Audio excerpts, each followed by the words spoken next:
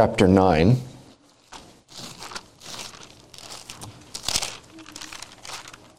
So Hebrews chapter 9. Our text this morning will be verses 1 through 10. Last week we had looked at chapter 8, verses 7 through 13. And we looked at the promises that came with the new covenant. Obedience that flowed from a heart that had been renewed, that had been changed. A relationship with God is a promise of the new covenant. Unity in a covenant community. And then we saw the eternal forgiveness of sins. And we were told that the first covenant, and remember just as a review, is a simple way to think of the first covenant, the old covenant, as you can think of the Old Testament. And you can think of the New Testament. But we were told that the first covenant, that the old covenant had faults. And we saw that in chapter 8, verse 7 says, "For if that first covenant had been faultless, there would have been no occasion to look for a second. He finds fault with them." So we see that there were these faults that were mentioned in the old covenant. And this morning we begin to see them as worship in the Old Covenant is described. And it's described in two different ways. In a description of the place where worship took place. And then the second way is in the prescription for worship and how the prescription of the worship was supposed to take place. We begin to see emerging from the text why there were faults in that first covenant. And as we see those faults, what ends up happening is that it's not that the old covenant is that we look at it as if it was a negative thing, but rather it serves the purpose of pointing towards something that was greater. So what we see in seeing those faults is the better promises emerge through seeing those. Really, they shine from the text. And so as we approach this section of Scripture this morning, it deals primarily with Old Testament worship. It deals with the tabernacle. It deals with what took place in the tabernacle, what the priest would do on a daily basis, and what the priest would do on a yearly basis as we read these things, which are oftentimes unfamiliar to us. They're hard to follow. Let us actually be reminded that what we see through these things is that we see what we have in Christ. We see how the Old Testament pointed to Christ. And we learn through this process how to properly read our Bible. How does the Old Testament or how does the Old Covenant relate to the New Testament and to the New Covenant? Today for worship, when we read of all of those laws that took place in worship in the Old Testament, what laws and regulations do we keep today, or do we keep them? Which ones have been abolished and which ones remain? So let us hear the word of God. Hebrews chapter 9, verses 1 through 10. "Now even the first covenant had regulations for worship and an earthly place of holiness. For a tent was prepared, the first section, in which were the lampstand and the table and the bread of the presence. It is called the holy place.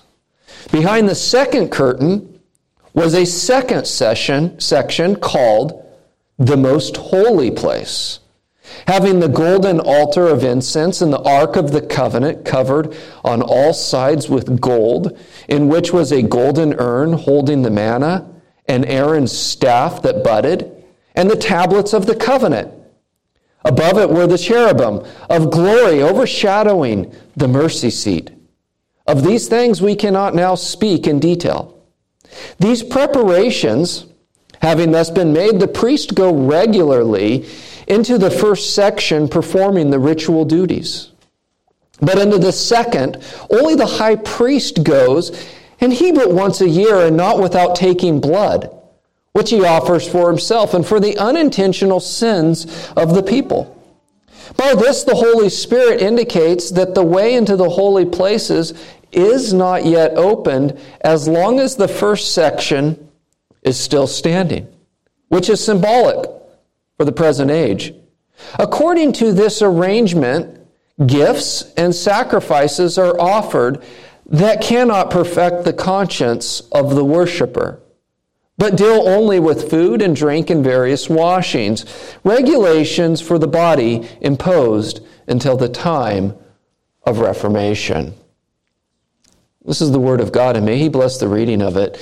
You'll notice that in the first 5 verses, it deals primarily with the place of worship, which would have been the tabernacle. And then the tabernacle itself was divided into 2 sections, the holy place and then the most holy place, or sometimes referred to as the Holy of Holies. And it's referring to what was in there, that there would have been lampstands, there would have been an altar, a table, and there would have been all of these various things that were inside there that are described. And then in verses 6 through 10, you see the description of what the priest did with those things. And so you see the place of worship and you see the prescription of worship. And as we read through those things, I noted what seemed to be at least 11 obvious faults. There might be more. But without getting too deep, because the text even tells us, let's not go into these in super big detail because it misses the point. We see 11 things that come out of this, and that doesn't mean there's 11 points, but rather we're going to see 2 primary points out of this. But the first is the fact that the tabernacle, you'll notice, it says in verse 1 that it was an earthly place, and this is all contrasted to heavenly. The priest would go into an earthly tent, whereas Christ has gone into heaven, where He conducts His ministry. And so we see that the first fault that emerges in this is that earthly in contrast to the heavenly. But notice how it begins. It says, now even the first covenant had regulations for worship. Now, I want you to note on this is that there were regulations for worship in the Old Testament. They had to worship God in a specific way. The word regulation means precept, it means statutes, it means requirements. It's translated in the book of Romans as a decree. It's speaking of a way in which, or a law that God has prescribed in worshiping Him. The King James Version translates it this as the ordinance of divine service. And so when we see that the Old Covenant had a specific way of worship, it meant that God Himself prescribed how God Himself would be worshipped. Now what we have to understand is when you go back and you read the Old Testament, you see laws all over the place. You see laws for worshiping God. You see laws for keeping festivals, for keeping days and doing certain things. You see priests having to wear and dress a certain way.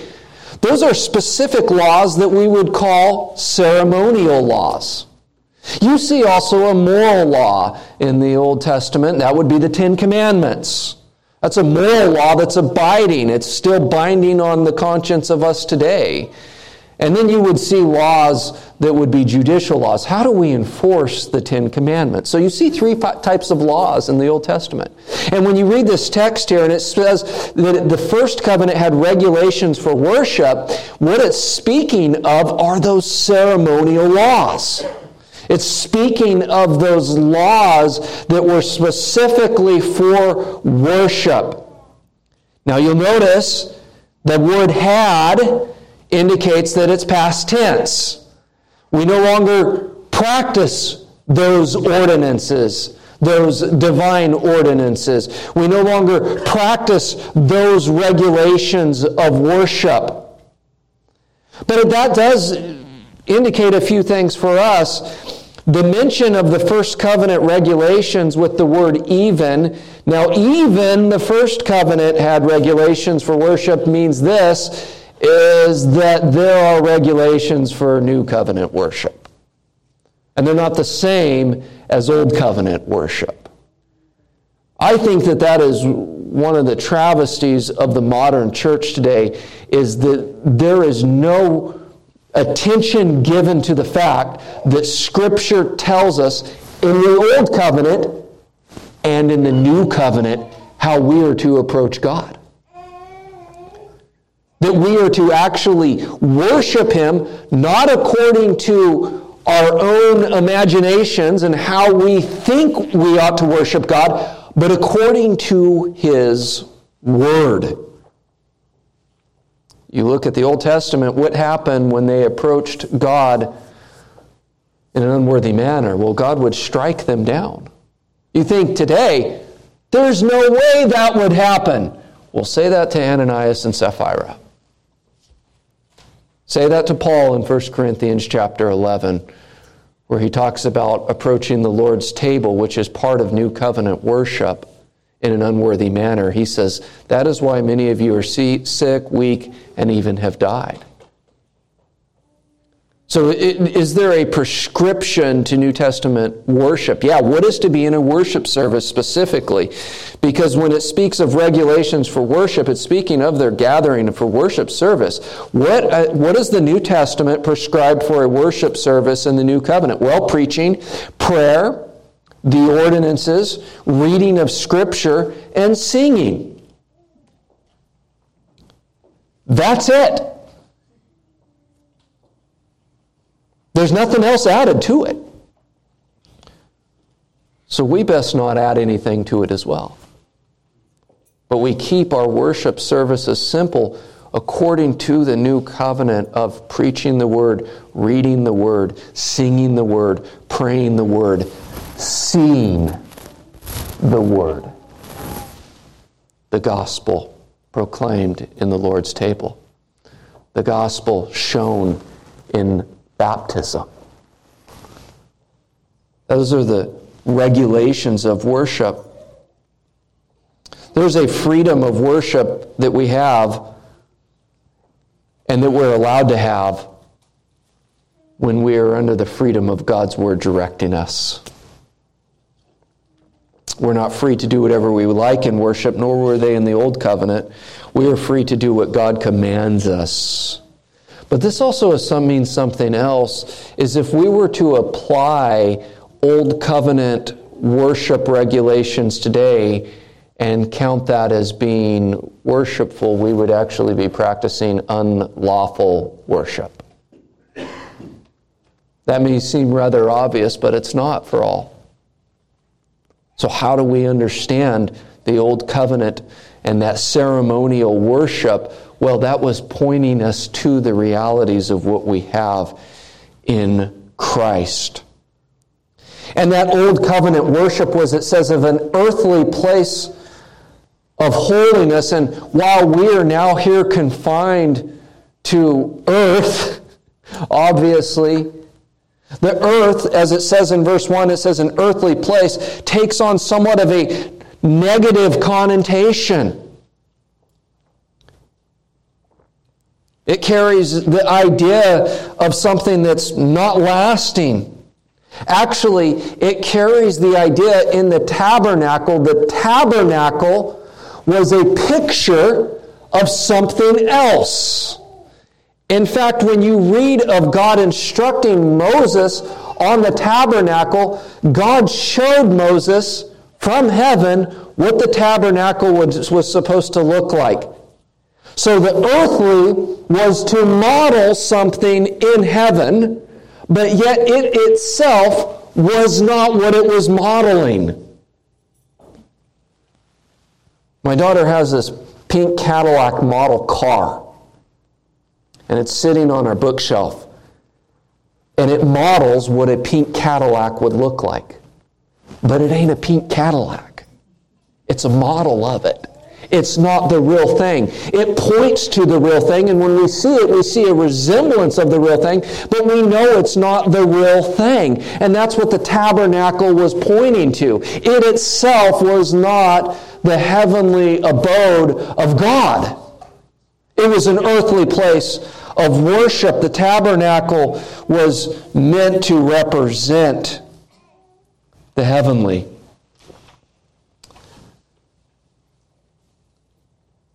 It was designed to imagine heaven, but it itself was not heaven. You notice in verse 2, for a tent or tabernacle was prepared. And it begins to describe this in terms of its sections within the tent. So you have a tent that's separated by inner tents, if you will.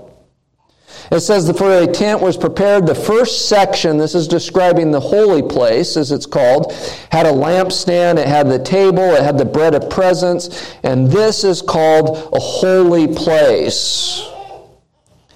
And it itself was not holy, but it was supposed to represent holiness, and it would become holy when God's presence came. But what's interesting in the description of the tabernacle, you have a holy place, you would have an outer court. When it became the temple, it would be the court of the Gentiles. There would be a sign that says, if you're a Gentile and you come past this, you'll be executed on the spot. And then you would come in and you would have the holy place, and then there would be a veil that separated the most holy place. And what you see is from that outer court, working your way inward, is degrees and layers of holiness. You think about the construction of the temple, it had bronze on the outside. What was on the inner side? Gold. Degrees of holiness. You think about the camp in Leviticus and how the camp of Israel was to be gathered around the tent itself. You had degrees of holiness. The tribe of Levi was the direct tribe surrounding the tabernacle, and the other tribes were spread out from there. You have degrees of holiness, even in how the veils were used and made themselves, indicated degrees of holiness, layers of holiness. And it was all to communicate this one simple thing in Old Covenant worship, the seriousness of God, and that you cannot just approach Him carelessly. You cannot approach Him even boldly.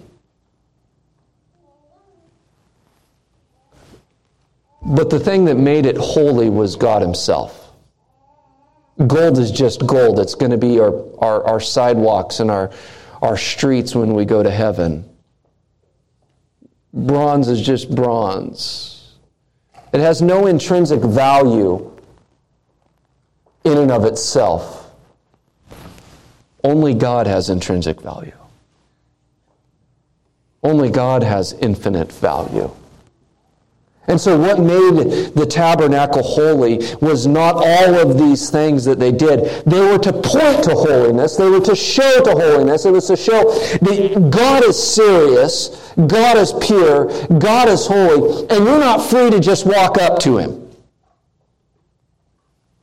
You see, in that there was a lampstand that was made of gold, and it had 6 branches and coming out of the main stem, and each branch had like a little lamp holder that was shaped in like a flower. And it was to provide light. But what was the problem with the lampstand? What's the problem with your candles that you have in your home that you burn for scent? They don't last forever. You see the problem with that. You see a table and a bread of presence, and the table, it was made of acacia wood, and it was covered with gold, and it had various utensils that went with it for serving, and the bread consisted of these 12 cakes made of flour and was freshly placed on the table every single Sabbath. But only the priest could eat of the bread. And every time they ate of it and they replaced it every single Sabbath. What's the problem with the bread? What's the problem with your bread if you don't eat it by a certain date? You think of the words of Christ. Those who eat of my flesh and drink of my blood. They needed to be replaced. They would grow moldy. In verse 3, it begins to describe the most holy place. It says, behind the second curtain was a second section called the most holy place. And so the most holy place is separated by this curtain that was embroidered and specially made. And every detail of the tabernacle was shown to Moses by God when he was on Mount Sinai. And everything had to be made exactly the way it was. And the builders of it, Bezalel was the main builder of these things. He was gifted by God with the Holy Spirit to craft them a certain way. There's these two curtains that separate each thing. What's the problem with a curtain? What's the problem with a veil that separates God from the people?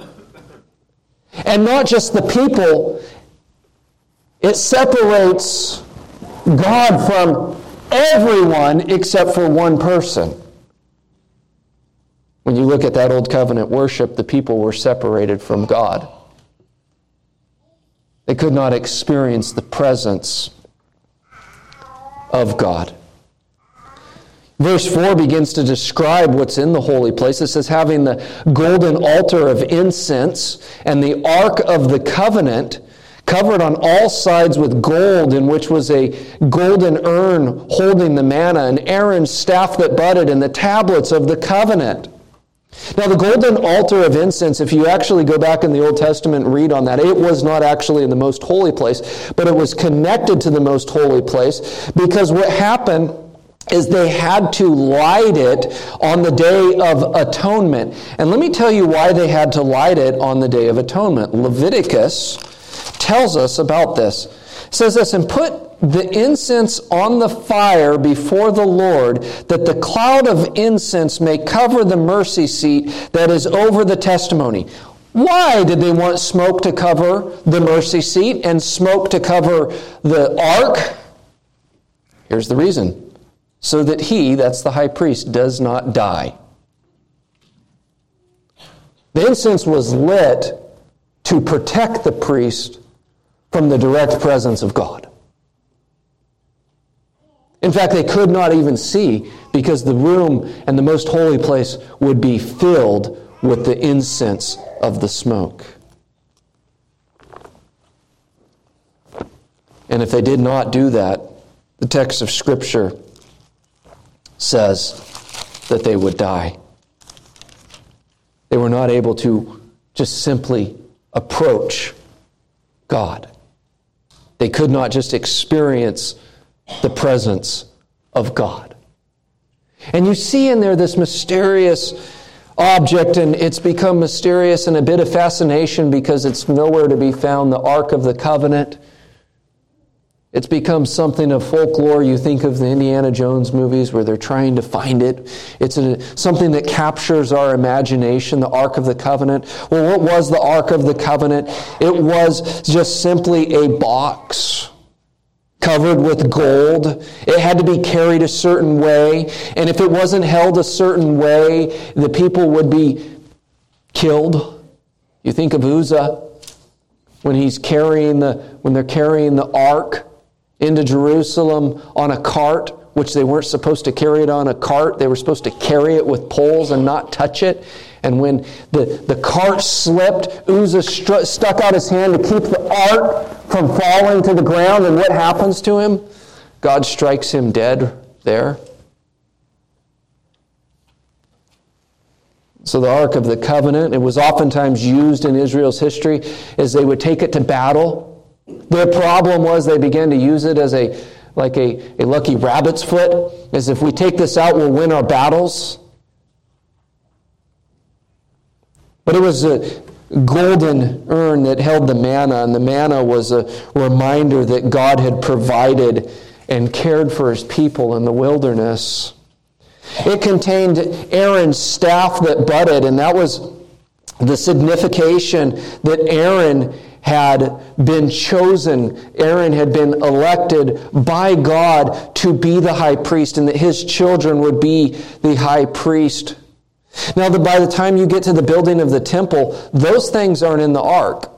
The manna is no longer in the ark. Aaron's rod is no longer in the ark. no idea where it went. 1 Kings 8:9 says in the building of the temple that those things were not in the ark anymore. Just the tablets of the covenant. And the tablets of the covenant, they represented the main covenant stipulations, your 10 commandments, your 10 words, the Decalogue. But you see there in the fact that those things were contained there and showing forth to something, just one real simple point is this, is that they had to carry the 10 commandments to be reminded of them. That was part of the old covenant, and they could never keep it. What's the difference? The new covenant, those 10 commandments are written on our hearts that are new hearts that desire to keep and to follow and to love the law of God. They're no longer contained in an ark. They're contained in the ark of our heart. Then you see on the ark itself the mercy seat in verse 5. It says above it were the cherubim of glory overshadowing the mercy seat. Of these things we cannot now speak in detail. The mercy seat was referred to as the throne of God, where God's presence would manifest itself in a tangible way, where God would meet with the high priest.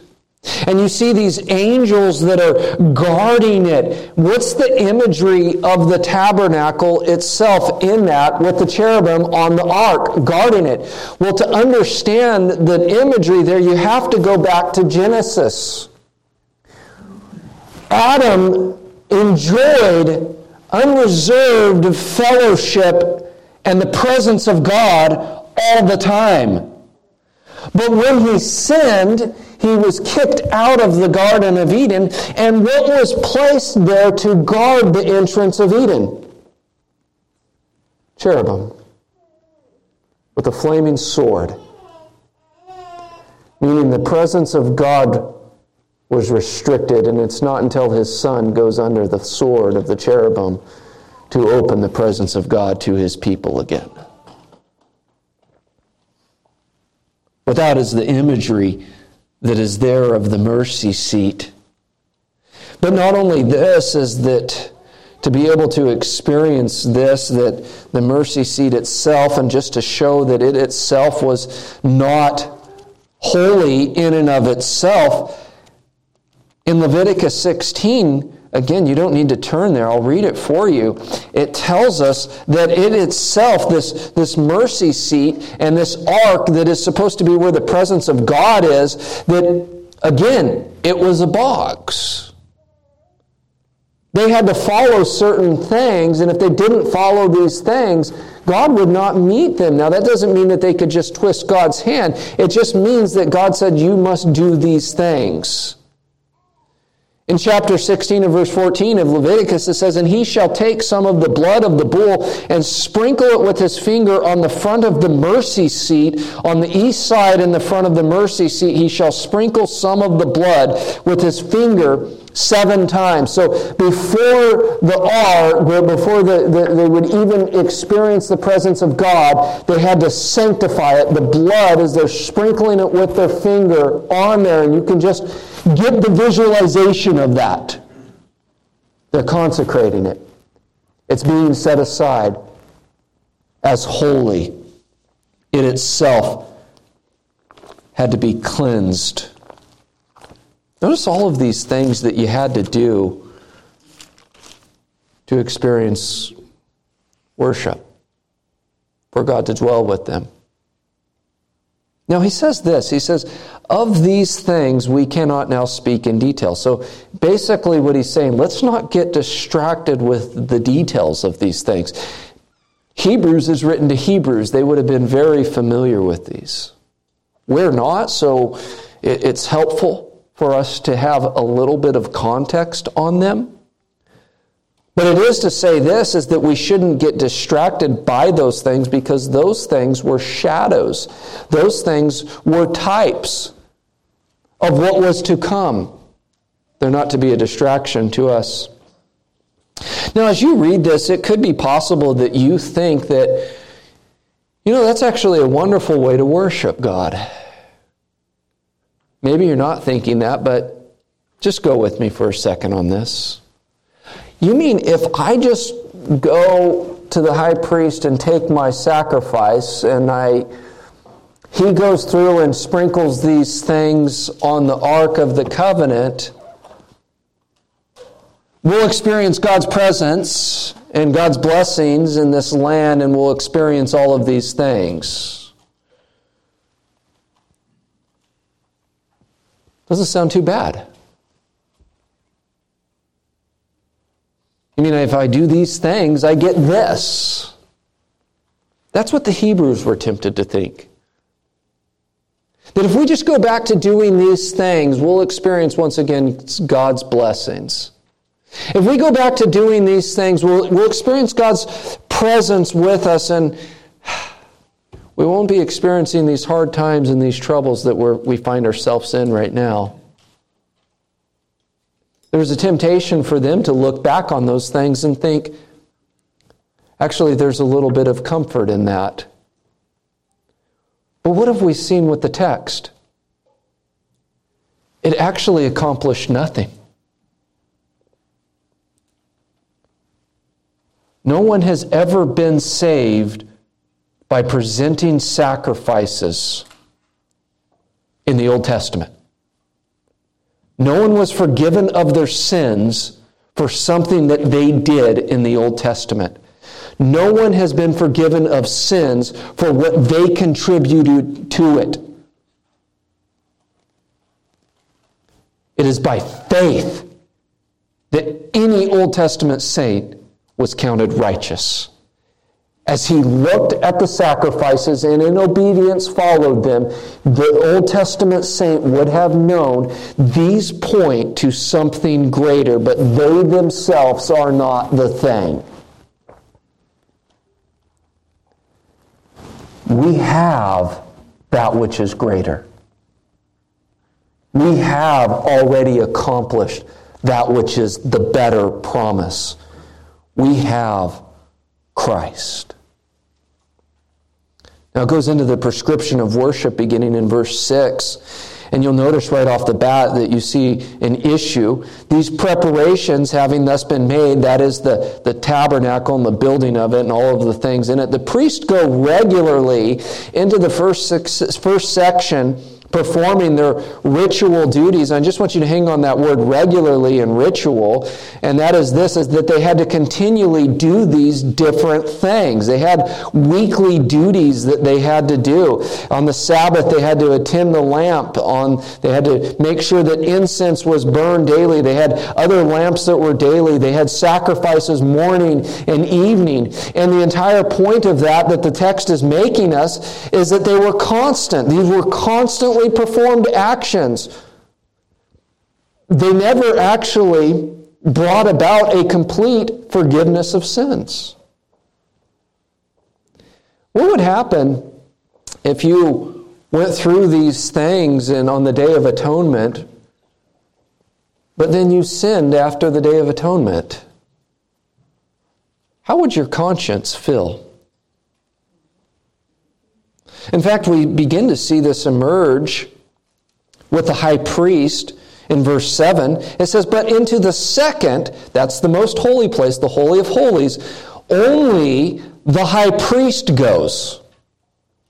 Only the high priest goes, and he but once a year, and not without taking blood, which he offers for himself and for the unintentional sins of his people. So what's the problem with that? For us, only the high priest experiences God's presence versus all the people of God experiencing God's presence in the new covenant.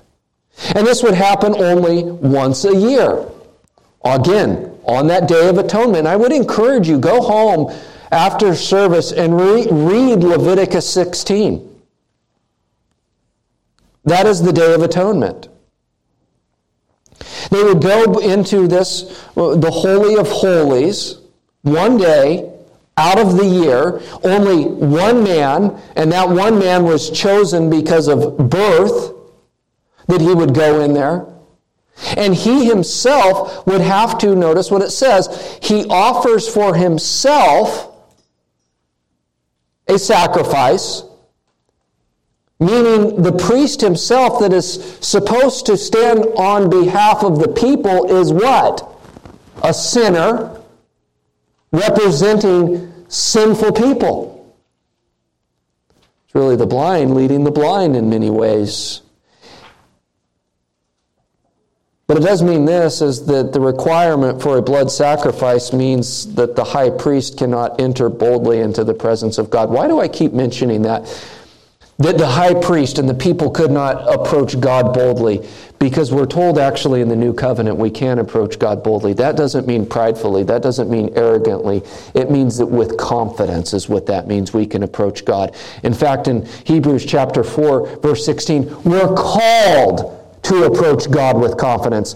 Let us then, with confidence, draw near to the throne of grace, that we may receive mercy and find grace to help in time of need.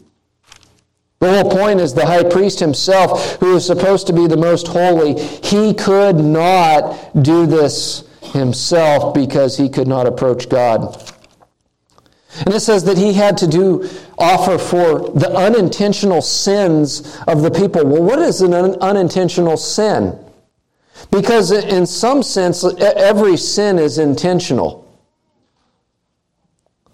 Well, Scripture makes a difference between intentional and unintentional. In Numbers chapter 15, verse 30, it describes this, but the person who does anything with a high hand, whether he is a native or a sojourner, reviles the Lord, and that person shall be cut off from among his people. Now, this is speaking of unintentional sins versus sins of a high hand.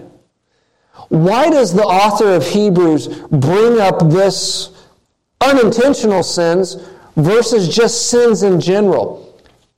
We have to look at the context of Hebrews. The context of Hebrews is dealing with these warning passages of apostasy, these warning passages that is a warning to those that would proclaim Christ falsely but not truly know Christ, and to walk away are committing sins of a high hand.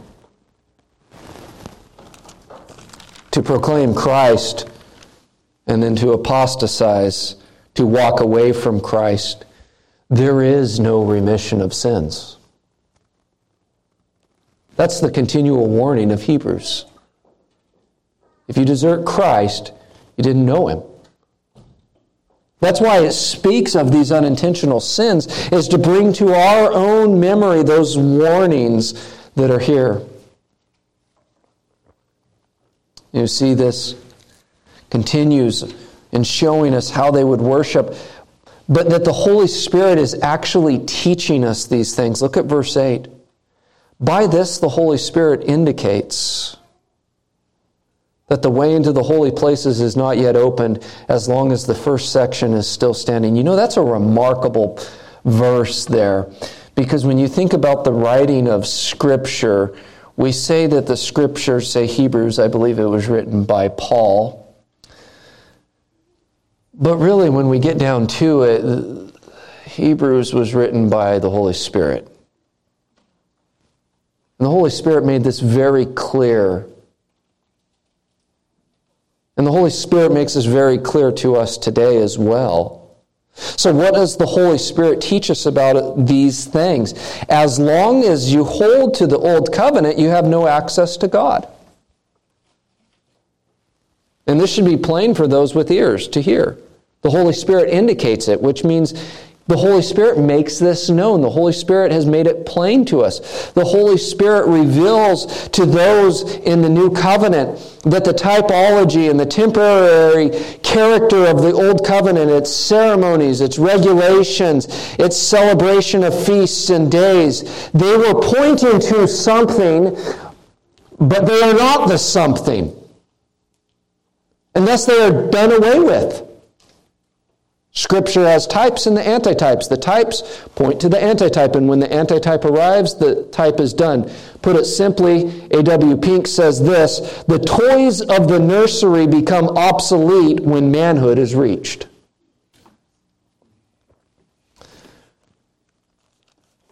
I don't play with the toys in the nursery.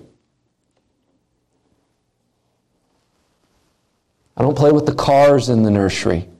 I have a real car. There's a maturity that takes place. The old covenant pointed to the new covenant. We don't play with the old covenant because the new covenant's here. It's the real thing.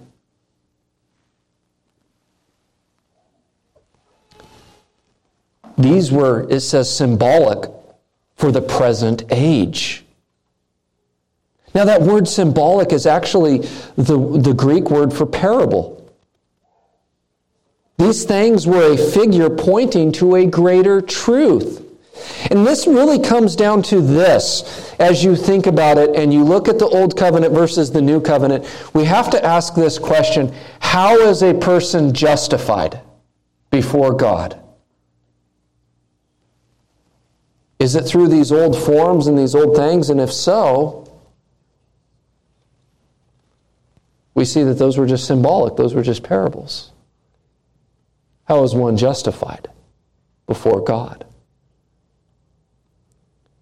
And here's the problem with it. The text tells us very clearly, these things, according to this arrangement, gifts, sacrifices are offered that cannot perfect the conscience of the worshiper. What is our conscience? One pastor in his collection of sermons on Hebrews defines the conscience this way. He says it's our moral awareness of the judgment of God that brings about a sense of guilt, the recognition that we have done wrong, that we are answerable to God. That's the conscience. Following and doing certain things doesn't ever alleviate our conscience. A perfection of the conscience is only possible with the forgiveness of sins. And it's an acknowledgement that you know that you have been forgiven of sins. And now, to contradict my previous hypothetical conversation that could be going on in your head right now, you might think, I have no temptation to return to the old covenant. That sounds crazy. Why would we do that? Let me put it to you like this then. Do you ever rely on your own faith as the means of your salvation and assurance? Do you ever rely on your own ability to love Christ as a point of comfort for you? Do you ever rely or place your faith in your faith rather than the object of our faith? If you do that, you've just entered into the old covenant. We don't place our faith in our faith. Our faith is in Christ. Our faith is the empty hand that brings nothing to the table. When we begin to wonder if we're forgiven, we don't look at what we have done and how good we have been. We look to Christ who says, you are forgiven. That's our assurance. As long as we measure our salvation according to what we do, or how well we do it, or how often we do it, we'll be stuck with a guilty conscience. But what we see in the new covenant is that we have been perfected. It says this in Hebrews chapter 10, verse 14, for by a single offering he has perfected for all time those who are being sanctified. Christ has accomplished this. Why is that? Verse 10 tells us, but these things, they deal only with food and drink and various washings, regulations for the body imposed until the time of Reformation. Just hold on that for a second. Regulations, it's the same word that we saw in verse 1, which is speaking of law. Law containing on what? Food, drink, various washings. In other words, there was a law about food, drink, washing. When did those cease? What does the text say? Until the time of Reformation. meaning those laws are no longer applicable in this present day, not applicable in this age. We have a heavenly holy place. We have the completed work of Christ. All believers have continual access to the Lord and experience His constant and abiding presence. We have a forgiveness of sins, and this comes at the time of Reformation. It's interesting, it describes food and drinks and various washings, which is describing all of these outward things, but the new covenant deals with the inward person, with the heart. That's what the old covenant dealt with. Things you could see, things that you could experience and touch, but it never dealt with the heart. Only does the new covenant deal with the heart. So how do I have a clear conscience? In our day and age, we try to get a clear conscience by justifying sin, renaming sin. Anything to get away from sin. We might try to justify or try to have a clear conscience by doing certain religious things. If I go to church enough times, if I say enough prayers enough times, if I read my Bible enough times, I'll have a clear conscience.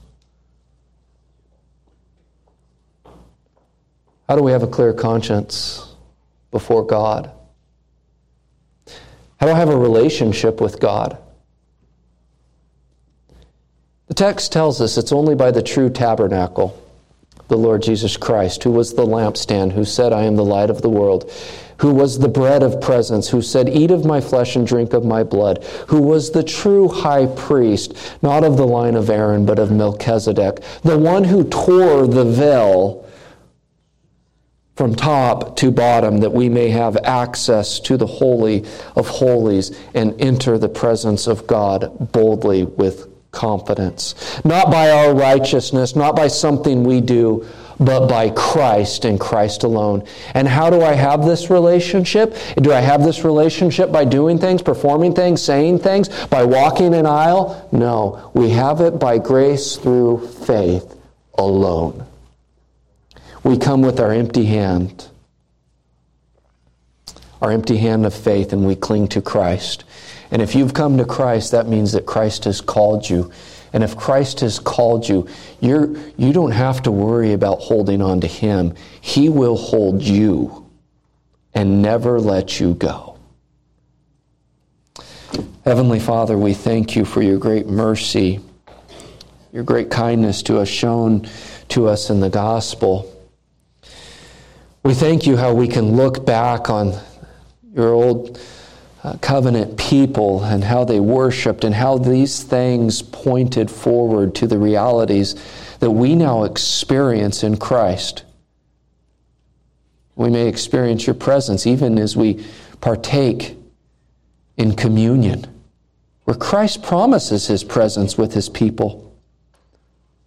We praise you that these things, these shadows pointed to the reality and that we have them now. They are ours in Christ. Father, I pray that if there's anyone that may not know Jesus, that you would call them now and that they would call upon the name of Christ. It's in His name we pray. Amen.